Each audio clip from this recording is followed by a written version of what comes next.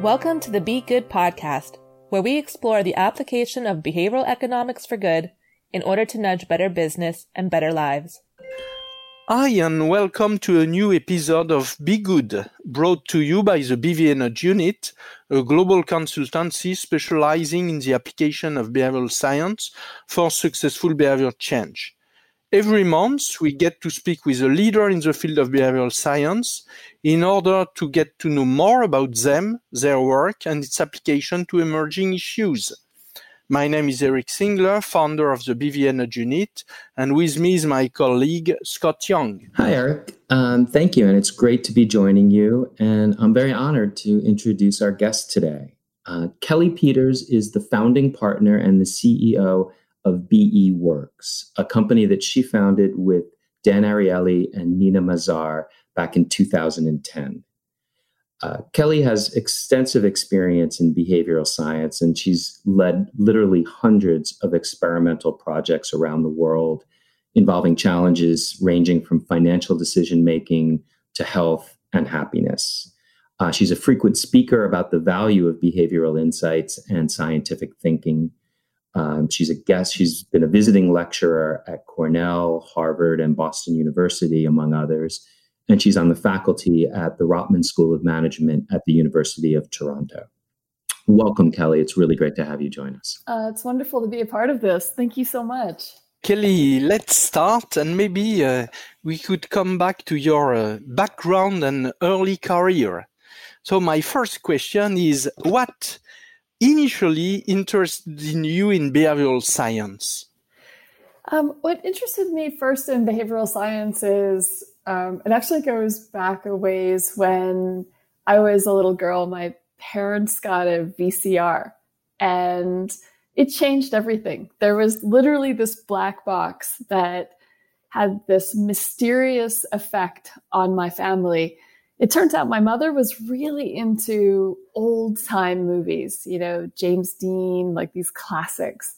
And when we got this VCR when I was a kid, everything changed. My house became the popular house because we had this big screen TV that went with this VCR. And my mom had these parties that were associated with, watching these movies. My dad converted the garage into this giant movie room. And, I got to enjoy some popularity because of this piece of technology. And it was wonderful. Movie night became a thing for my family. And it left this question in my mind about how technology, which I don't necessarily understand how technology works, but technology can impact and change behavior and change family dynamics and social dynamics. And that stayed with me. So when I went to university, I still wondered about technology. And growing up through the 80s, I got to see the development of personal computers, these kinds of, the video recording, and the development of communication technologies like the internet. And so when I went to university, I was really interested in exploring and taking an interdisciplinary approach to knowledge. And one of the things I was particularly interested in was the impact that technology would have on society. This led me to my first career, which started in the early 90s, looking at how we can build internet capabilities for companies and help launch those very, very first .com. Like there was a time before everything .com existed. And I got to be a part of that world. And I met a professor who on the side and with his wife had a consulting company. And they were looking for somebody who had been thinking about the internet and to help provide training and consulting and advisory services. And through his connections, I got to meet very senior business executives who had had esteemed careers, but weren't familiar with the internet. And I had the luxury of teaching them what I knew, but then also learning about how they were seeing the possibility of their industry being transformed. And it all came back to understanding behavior. And so that's been the thread that I've just naturally gravitated to. I'd love to say it was all sort of pre-planned, but I've always been interested in changing nature of behavior. And my first part of my career was understanding the role that technology had in driving that. And now the second part is understanding the science and the mechanisms behind using choice architecture to drive it. Okay, very clear. Was there a particular person, or I have an idea in mind, or idea or project that sparked your interest in behavioral science? Yeah, it's hard. It's really hard to pinpoint exactly what behavioral science is. So, I actually had a project that I worked on in the late 90s, which was to help build behavioral scoring models for credit risk decision making. And a lot had happened when I first from when I first started exploring internet technologies, which was about providing the ability to do transactions. But by the late 90s, I was looking at projects like how do we use technology to do things like augment decision makers in financial services. Historically, bankers would do the decisioning and evaluation of a person's character, for instance, in their willingness to repay a loan. Well, with data, we were able to look at how can we observe that behavior and how can we build empirical models to evaluate that behavior, and how can we then bring those capabilities online so that we can do online adjudication and allow people to apply for their own mortgages and apply for their own credit cards. So we were doing very groundbreaking work back then, and there weren't the typical resources that you can look to when you're building something new. Often in business, and in science, you have a whole community of peers you can look to, stand on the shoulders of giants, competitive landscape, those are kind of one and the same, right? And when you're in the full new paradigm innovation capability, you don't have that much to look to and lean on. But one of the areas that did provide some utility was in the area of looking at the early studies of risk behavior. And those models in academia were useful to us in business in terms of being able to understand how we can build empirical models that let us look at people's behavior in a way that's predictive and let us build the credit scoring adjudication models that we needed in order to be able to augment the decision making of individual account managers. And so, one of the things, this was later research, a little bit later research, but looking at, people that buy this type of product in a store are more likely to be, to default on a credit card product. So you can actually see interesting correlations between someone's preference for, I think one of the things that was published in a prior article was like Tweety Bird mud flaps for a truck. And, that particular product has a high correlation to likelihood to default. And that's but one. And the information is much more rich than that, and much more sensitive to, now the number of factors that the data gives us reliable guidance, and it gives us sometimes unreliable guidance. But that starting point for me was back in the late 1990s when we needed insight on how do we build empirical models for human behavior to help us predict risk. And how did you connect and begin collaborating with someone I think was important for you, Dan Ariely? Yeah, so Dan and I met at an event that he had given in, I believe it was 2009. And after, I had read Predictably Irrational, and I love that book so much. It's such a wonderful book, and a reflection of Dan's character, his sense of humor, his, caring, compassionate observation of his own behavior in the world and others. And I stood in the long line, and this was still early on in his popular career. I stood in the long line with my copy of the book. It was a hardback. And I had read that book when I was in Florida on the beach. I had a little little beach chair, and I love to put the beach chair right where the water comes up, the waves that kind of tickle your feet and the wave recedes. I'm sitting there reading the book, looking at the ocean, just, in heaven, right? With this wonderful knowledge, this wonderful writing, this wonderful beach in my hometown.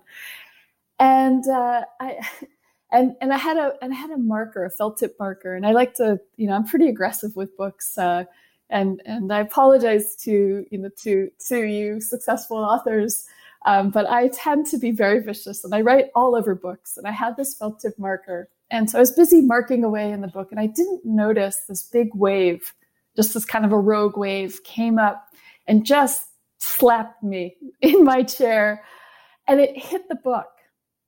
And like a actress with too much makeup on, this black, mascara just covered the pages.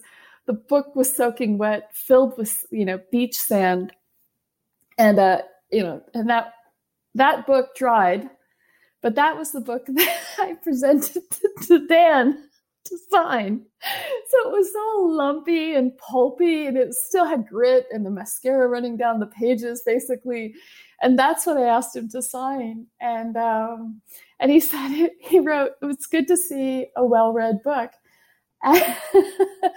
and I invited him out for a beer. And it was one of those crazy days. It was a work day, and I was actually triple booked. And I used to love to have meetings at the bar downstairs at the bank that I was in. And I used to call it meeting room 1A. And I had a meeting lined up with like the team that I was in, and then I had two other friends at the bank who I love to talk to about strategy and the goings on, and then I had invited Dan. Well, my two friends knew who Dan was because they had already read the book as well, and were joining me in my efforts of helping Royal Bank of Canada get up to speed on behavioral economics. And when I said, "I think this guy, Dan, might be joining us for a beer," they're like, "No way." And my other team, some of them really hadn't understood yet what was going on with behavioral economics. And so when Dan joined, we ended up pushing all of the tables together and having a great conversation about behavioral economics. Dan did his little trick with he's got this stick, and it's a puzzle, and he sticks it through your buttonhole, and you have to figure out how to undo this puzzle. And that's where our friendship started, and we were friends for a little while. Great story, and with the great Dan. Maybe, Scott, we could start talking about the birth of Beworks. Sure. Yeah. Well, I may be fast forwarding a bit here from the beginning of your friendship with Dan. But yeah, we were really curious about the birth and the vision behind the company, because back in 2010, my recollection at least is things were starting to happen, certainly in academia and perhaps in the public sector, but really it was very early days with respect to serving private sector companies and introducing them to behavioral science and behavioral economics. So I was curious just the thinking behind it and why you decided to make the jump and the vision behind it. Yeah, I mean, for me, behavioral economics was a journey from studying risk, right? And looking at how we can understand the behavior of risk and credit risk. And that evolved in my responsibility at the bank to understand other parts of the science of behavior. So I was, I was pushed by my mentors at the bank to, continue the thinking about human behavior, but not just on the credit side of the bank, but to also start to understand investing and savings behavior. And again, there was this huge treasure trove of knowledge. And so I always felt so smart, being able to come to the table with these incredible insights. And they were more satisfying than what we learned from all of the research that we had done on our customers. And I remember I'd worked with a colleague who had spent so much time and worked so hard on this massive survey of customers. I can't remember now how many she had in there, but it would have been a very impressive number. It would have been, in the thousands with this survey. It was good. But after all of this work and effort that went into it, we had organized this, and I'd help her put together this kind of a lunch and learn on the survey. And this is at a big bank with, very, very, smart people. And, as she went through the presentation, basically the conclusion was like, there's really nothing new here. People say they want to save more, the bank fees are too high, that they want more convenience. It's like every bank ever. When you do any survey ever, we keep finding the same thing. And there's nothing new there when we ask customers what they want. And unfortunately, some of that guidance isn't very helpful for us and misdirects us, because if we spend all of our time trying to lower our fees, and not actually help people with the things that they need around advice, around coaching, around driving actual behavior. So it's not lower fees, it's actually helping people be successful with their money. If we just listen to them, we'll never actually get at what they need and what they truly value. And maybe it's much more like a parent, right? It's, there's what my daughter says she wants versus what she needs. And sometimes we need to play that role. And in the end, which one is more satisfying for them from their point of view? And that's being set up for that kind of life success. So if we just listen to our customers, we won't always get the same guidance in the same way my teenage daughter won't volunteer what's best for her and tell me, to do those things for her. So the customer survey stuff didn't push the boundaries, but the scientific research by psychologists actually did. It actually did bring forward so much more value. And so some of Tom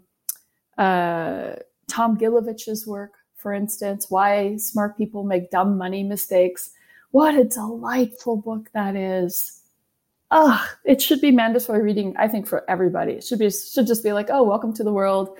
You're 16, here, read this. You're 21, read it again. You're 30, read it again. Because it's just so useful in terms of helping understand those biases and that kind of thing. So it was in around 2008 where this field of behavioral economics really became known to me as behavioral economics. It was this weird transition between risk theory and behavioral finance and psychology, decision science. It's like, oh, okay, there's actually this other name. There's this other name, which is behavioral economics. And the one that really closed the deal for me, the next book that became the big, aha, was Nudge. Choice architecture. It's like those two words, choice architecture. I was like, I get it now. It's like the rest was great for the research and the insights and the why and the how we act. The nudge, it's like, okay, I know we have strategies, we can intervene. But this idea of combining that into choice architecture was the big aha for me. So in 2009, I hired a new team called Ideas 42 to help me with a project at the bank.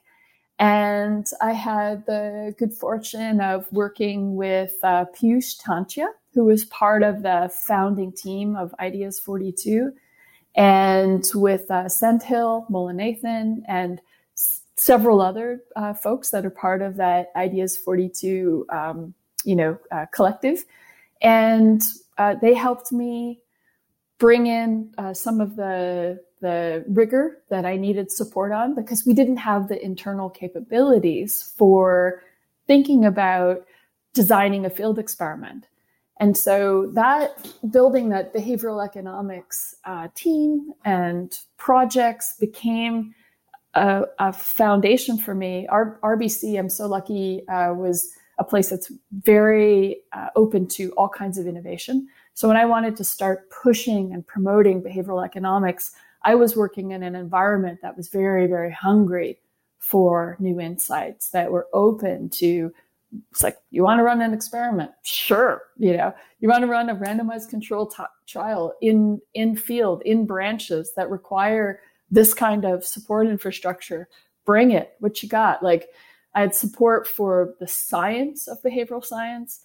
I had people and leaders very, very passionate about the behavioral insights part of behavioral economics, who were absolutely on board with the new and novel approaches to strategy, from behavioral economics. And so, again, just circling back to Nudge was the one that really helped me, think of BE as this three-legged stool. So you got the heuristics and biases, the decision science. Okay, that's why we are the way we are. Got it. Bounded rationality, bounded self-interest. Cool. One leg of the stool. Got it.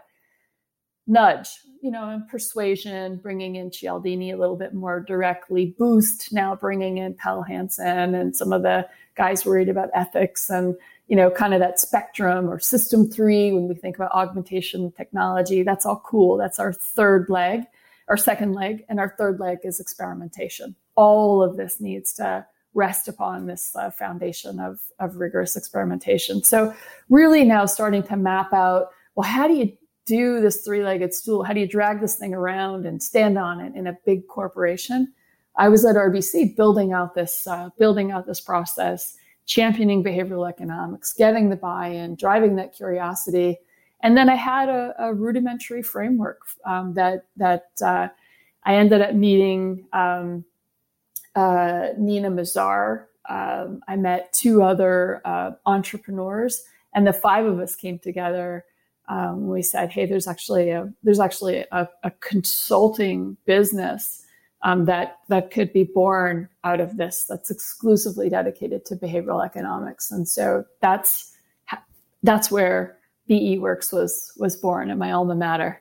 No, I think that's a really, really interesting and compelling story about the birth of it. And there's a lot of paths we could go down. I guess one question I'd have is, you now have 10 years to look back, I suppose, in which you've been going to many different organizations, working with many different organizations.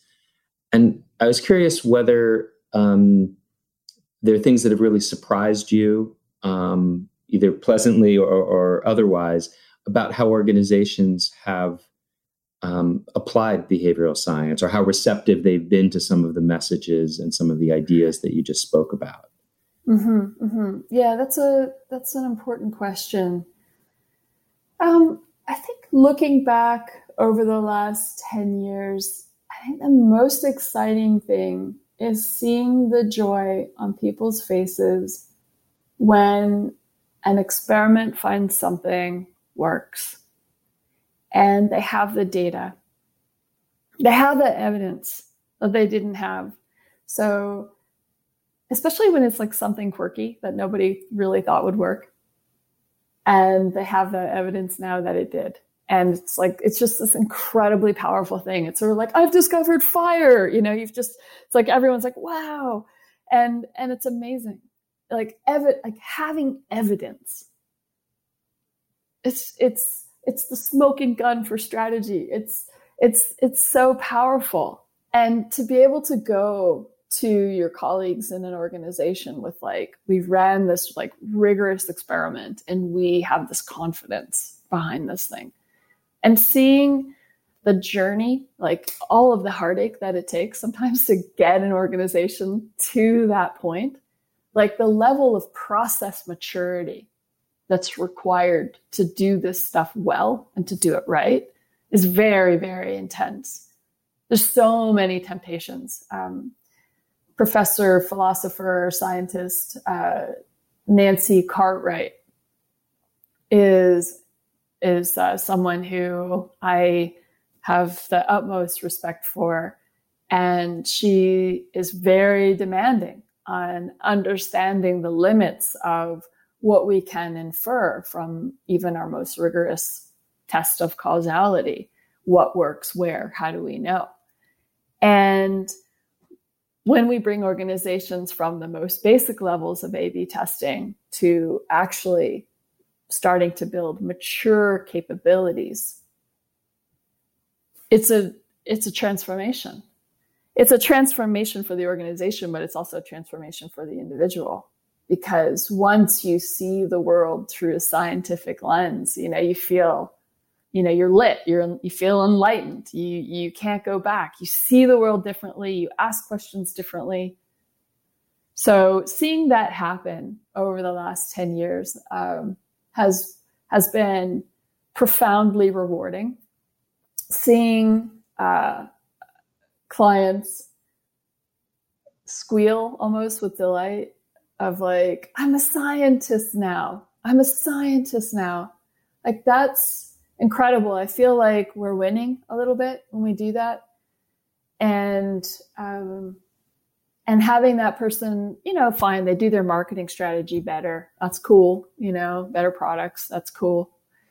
But it changes everything around, not only having a sense of purpose better for the customer, like now we really understand or have a way of understanding how to help serve our customers better, but also I think we've inoculated one more person against snake oil salesmanship, be it in consulting, be it in the world when our political and policy decisions need to be made on the basis of evidence. So I feel like we've inoculated one more good citizen with science every time we have a good project in the business world or in our government services clients as well.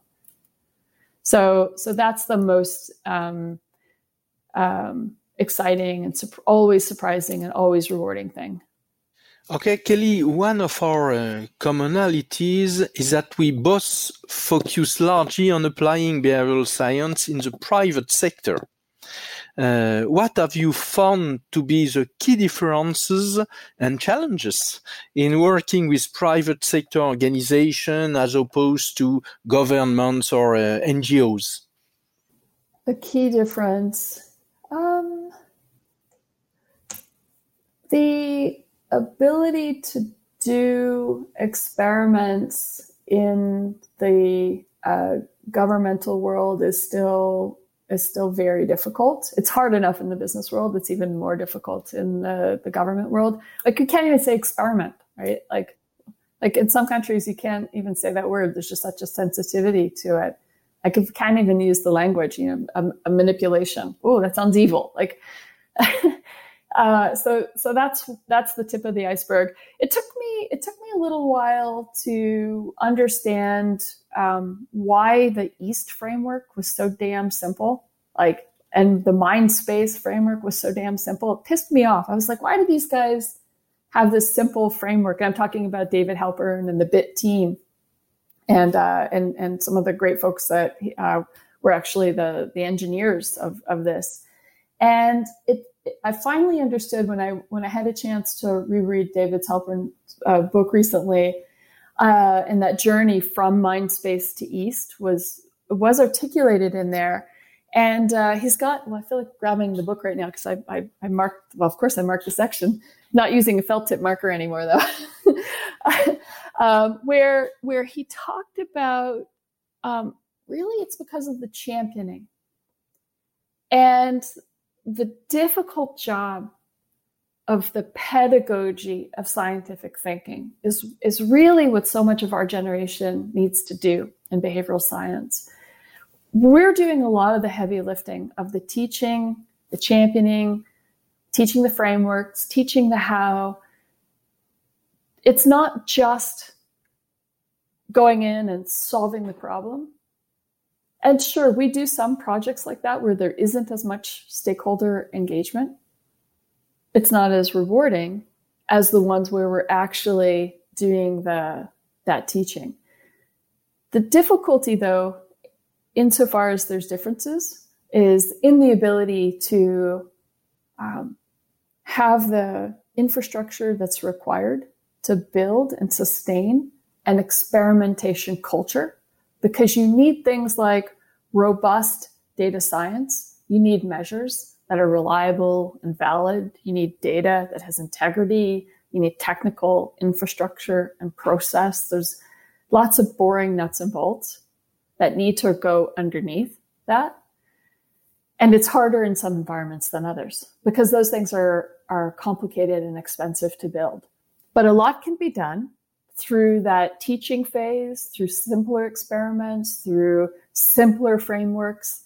And so that's now why I understand that we have things like EAST framework, is because there's actually so much transformation that happens with that simple framework that needs to be done. So we're the generation of we have to accept it, but we're the generation that's the champions of the application of behavioral science. And I'm hoping that as more and more organizations, chief behavioral officer, these kinds of certification, these kinds of things that we're starting to talk about, means that we are not going into the organization teaching what BE is, finding a nice demonstration project, solving a thing, whether it's on our own or slowly and collaboratively, but instead we get to now work with advanced internal capabilities, doing advanced and more complex projects. Okay, thanks. And where do you see the biggest untapped opportunities in terms of applying behavioral science in the private sector? I think that there's so much to do. So I agree. There's so much to do. I mean, the big amount of work that needs to still be done is on the awareness and the education phase and the building of the infrastructure around behavioral economics. Like we still have years of work to do, collectively in industry, let alone with any client that's already been doing this for a few years. There's still so much work to do on that first wave. But I think, the next wave, and it's funny, I should mention, philosophically, BE Works, we made a very intentional commitment to focus on experimentation, philosophy of science, method, infrastructure in this first wave of our company and in the first generation of projects that we do with our clients. Even though talking about, the nudge or, the biases and the behavioral insights part was always super sexy. That's the sexy part. People want the quirky ways humans are weird. Like people want that stuff. But the real transformation comes in the application of scientific thinking as a way of doing things in the world. We're at a point where we're able to start going back to the behavioral insights questions, because it's like our clients, it's like we know experiments, we've got it, randomized control tests, multifactorial, we've got that. We've got reliable, valid measures that have taken us a couple of years to develop. The infrastructure is now in place. Now we get to go back and actually look at, what are the most interesting questions about human behavior? How fundamentally do people think about risk in this context? How does trust, genuinely matter in terms of helping drive marketing? What is the role of social media in informing decision-making? It's almost like we can kind of go back to the most interesting questions about human behavior and explore those with companies, because now that thinking and that is mature enough to understand, oh, if we say we want to increase trust, we need to recognize that we need to have an operational definition that's measurable. Now we can test these strategies against that, and we know what we're seeing, we know what we're observing.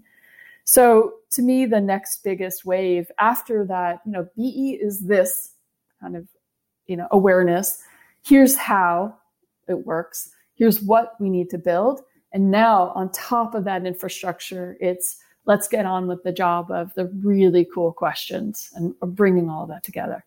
And what advice would you give to businesses and practitioners within organizations to help them infuse behavioral science thinking and learning within their organization?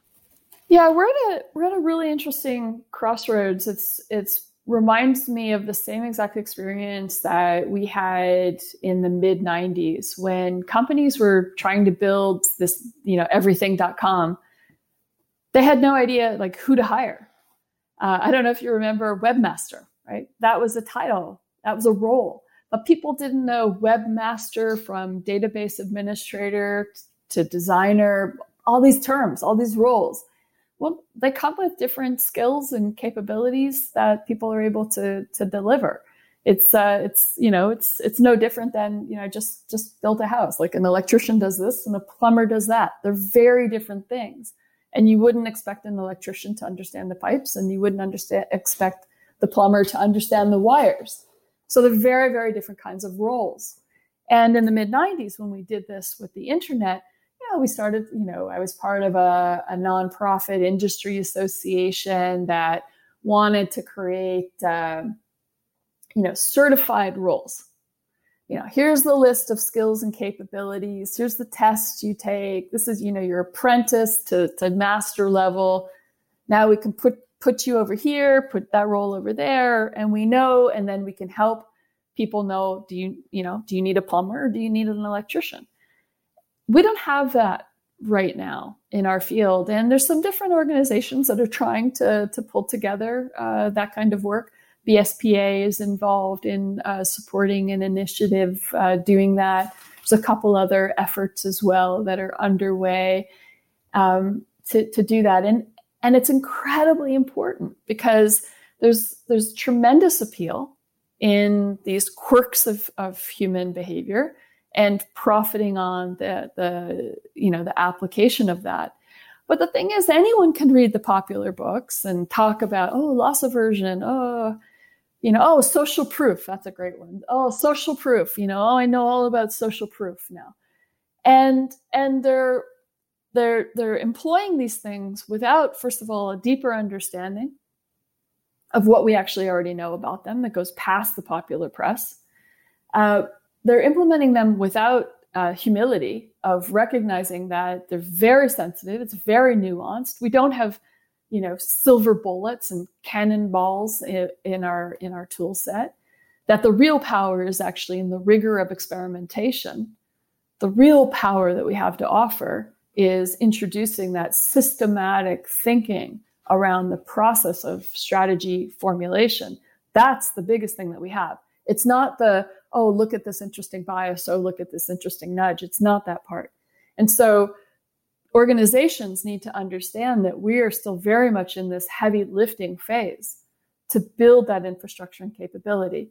And that's why at BE Works, I only consider hiring people that have successfully completed our higher metrics platform.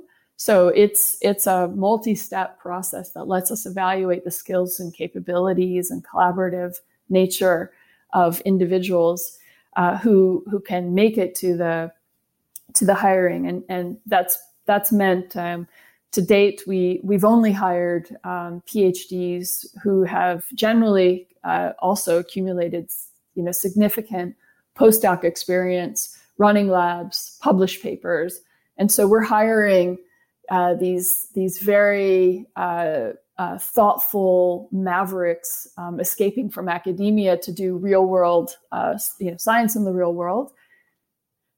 But how on earth would a business person with no training in science, they haven't been going through these books understand the difference between a guy who has wonderful stories about the quirks of human behavior, ready to, allegedly run these research experiments versus, hiring a team, interdisciplinary team of, senior scientists doing the same project. So that lack of understanding of the necessary skills. But we see that. We see that every day. How do you know how to hire a good electrician? We still haven't figured that out. And we've had electricity for over 100 years in our homes. So how to hire a good, and it's not just hiring. This is even the silly thing. It's like how to hire a behavioral scientist. You can't hire one person and expect one person to be able to do championing, teaching, opportunity spotting, design an experiment, run it. So even the initial framing right now is misguided. So it's we're still at a stage where it's hard to hire the skills that we need. It's like it's in the early days, so it does make it more difficult to know who to hire. Okay, one key topic is the question of the ethical way to apply behavioral science, and especially in private sector. So what is your point of view to help practitioners to make an ethical use of behavioral insight? Yeah, I think that some of the work to answer that question of the ethical application of behavioral science, I mean, it's already been done a few times. It's been done. The question's been answered by, first of all, the advertising sector. Those questions about what is misleading advertising, misrepresentative advertising, unfair advertising, targeting minors advertising. There's been self-regulation and industry regulation, as well as regulatory intervention and consequence in the advertising world. So there's already so much to learn from there. The other place has been in the work that our legal teams have done in corporate social responsibility.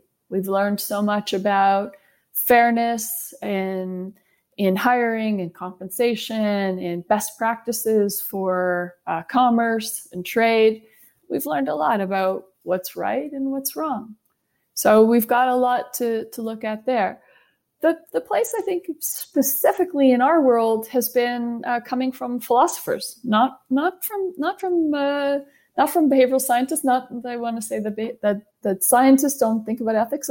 Of course they think about ethics, but someone who's been coming, really spent a lot of time thinking about this has been Pell Hansen and the work that they've done on Boost.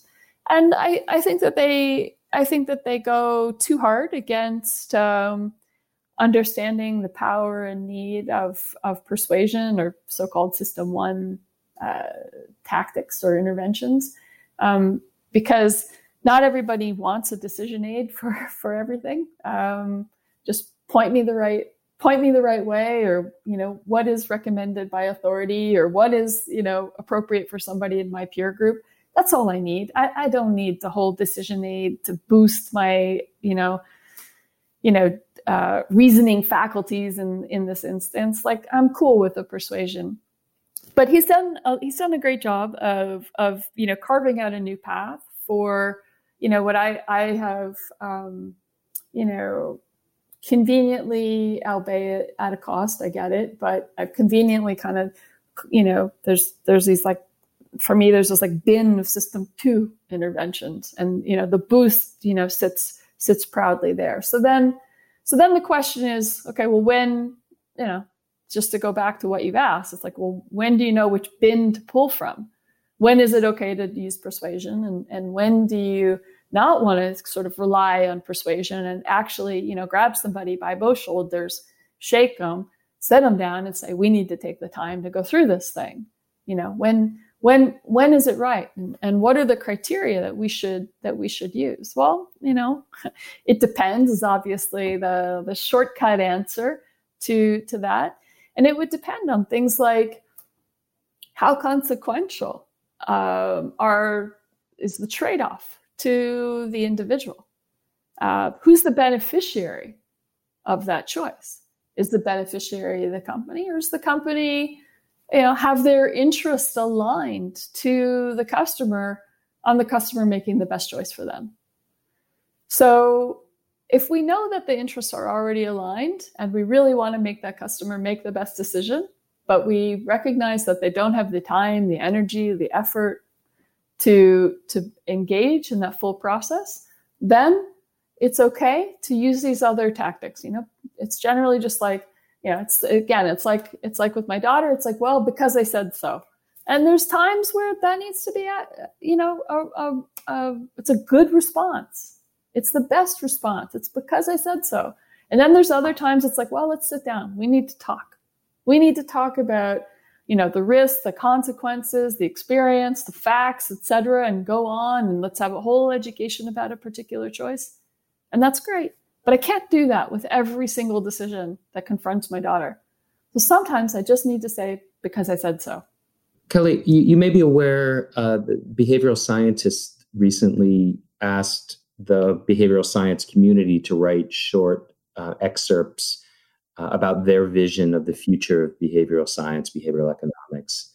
And I was curious about your vision of the future of the field. Where do you see things heading, both perhaps for yourself and BE Works and more generally? Yeah, it was a great piece that they did.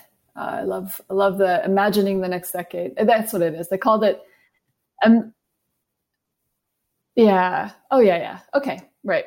So as I think about and reflect on imagining the next decade of behavioral science, that was a piece that was published in the behavioral scientist journal that Evan Nestorak puts together. I think it was a wonderful set of essays that they compiled, and I had the pleasure of being a part of that.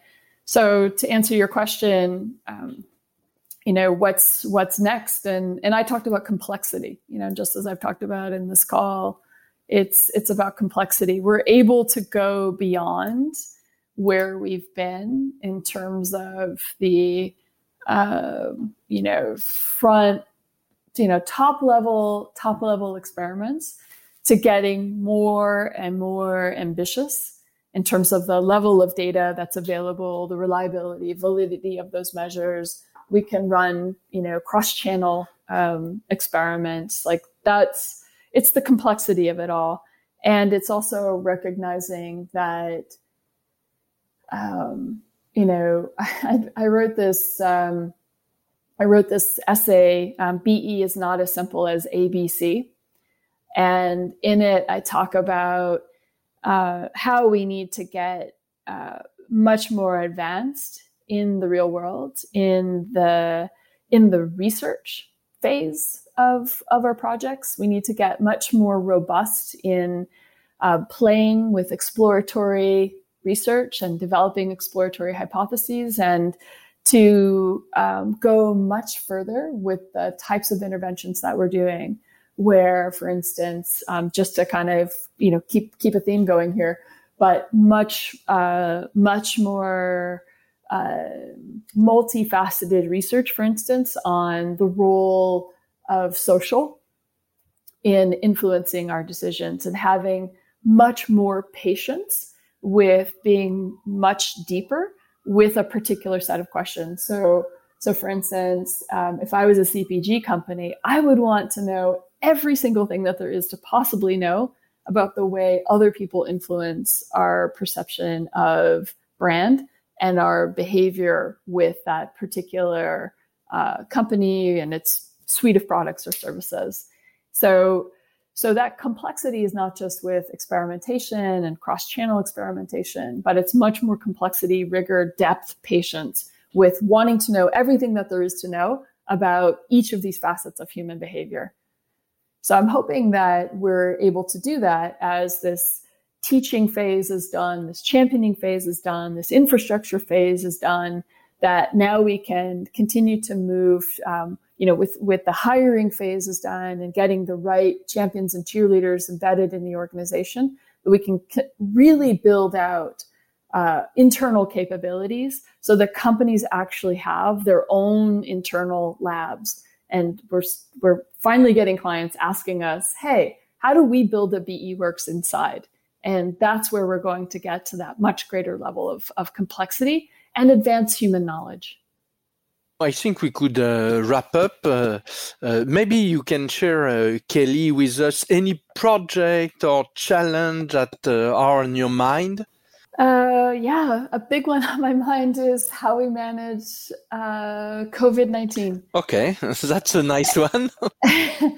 And top of mind. And one of the things that's, there's so many different research avenues and things about human behavior that we're learning from COVID-19. I mean, we've got a project on helping reduce food waste. It was a project that started with Unilever before the pandemic. Pandemic said, oh boy, everything's changing. People are stockpiling. They're not eating out. Like everything's changing. And, we developed a collaboration around, well, why don't we study people's behavior during the pandemic? And in particular, let's see what new habits are forming. What are the good ones? What are the bad ones? And then let's recalibrate to see the good behaviors. What can we keep? The bad behaviors, what do we need to deal with? We're finding some really neat things. Like we're finding some neat things around people doing a much better job of actually cooking for themselves, for their family. People have gotten bored of their own cooking, and so people are learning how to cook new things. These are wonderful things in our lifestyle. We see that people are doing a much better job of inventory management in their kitchen. That's cool, People are cleaning out the old spices and, getting much more strategic about the kitchen and taking care of themselves and their families. We see much better intentionality when people shop. We see some complexity now around people changing their shopping behavior based not on old factors like convenience or availability of particular goods. Shopping behaviors have been complex and multifaceted before. You would go to your Whole Foods, for instance, for certain products that you wanted. You would go to your mainstream grocery store for other products that you want. You'd go to your big bulk discount store for other products that you wanted in bulk. And so people had these multifaceted channel relationships in the past that made modeling complex. But now we have a new dimension, which is how people feel about safety. And which of these environments do they feel more safe in? And that has required a whole other level of commerce planning that hadn't been in the mix before. So there's that side of what we're doing right now, and those are amazing projects, learning about human behavior with our clients. But the other thing that I'm personally interested in understanding more of is, I'm an American and I'm a Canadian. I spent half my life in the U.S. My family are, I'm a classic American mutt. My father comes from Italian immigrants. Kiss the land, Ellis Island, off the boat Italian. And my mother's side is Hatfield, hillbillies, Appalachian Mountains, the whole 9 yards, like Hatfield. And so as someone who has spent the last 25 years in Canada and the first half in the United States, it's made me sensitive to the difference in perception around freedom versus unity. And we both in both countries, so the United States just had the 4th of July, which is a celebration of independence, and Canada just had its Canada Day on July 1, which is actually a commemoration of unification of independent provinces and came together to form Canada. So in the US, we have this celebration of freedom and autonomy. And in Canada, we have a celebration of coming together in unity. The response socially has been very, very different to COVID-19. like en masse, not by everyone, but en masse. And I'm very curious about this issue of people perceiving that adherence to public health guidelines is a violation of one's freedom, and not recognizing that it's life, liberty, and the pursuit of happiness, not life, freedom, and the pursuit of happiness. And there's a difference between freedom and liberty. Freedom is about individual autonomy. Liberty is about the responsible use of one's freedom, so as not to impose upon anyone else. And so I'm very interested in understanding where that threshold is to help people protect and celebrate their freedom, but in a way that's actually recognizing that the United States was built on the principle of liberty. And there's a unification in there, and that's been lost. And I want to understand that psychology better in a way that can help people embrace that freedom that is respectful of other people's freedom as well, including the right to their life. Great topic. Is there anything, Kelly, you would like to leave our listeners with, perhaps where they can find out more about you and your work? Please look at BE Works on the different social media channels. We just launched our own podcast type thing. It's ours is very basic from a technology perspective compared to what you guys have built. Thank you very much. Ours is the BE Works Conversation Series, and I've had a chance to have conversations with people like Dan Ariely and Nina Mazar and David Pizarro, my partners, of course. But we've also talked to Paul Bloom and Dave Rend, and we've got a whole host of other amazing guests. So I'd love for people to check that out. We're on LinkedIn and we're on Twitter, and I'm on Twitter as well. And then we've got the beworks.com that points to some of these resources. Be Good, a podcast by the BVA Nudge Unit.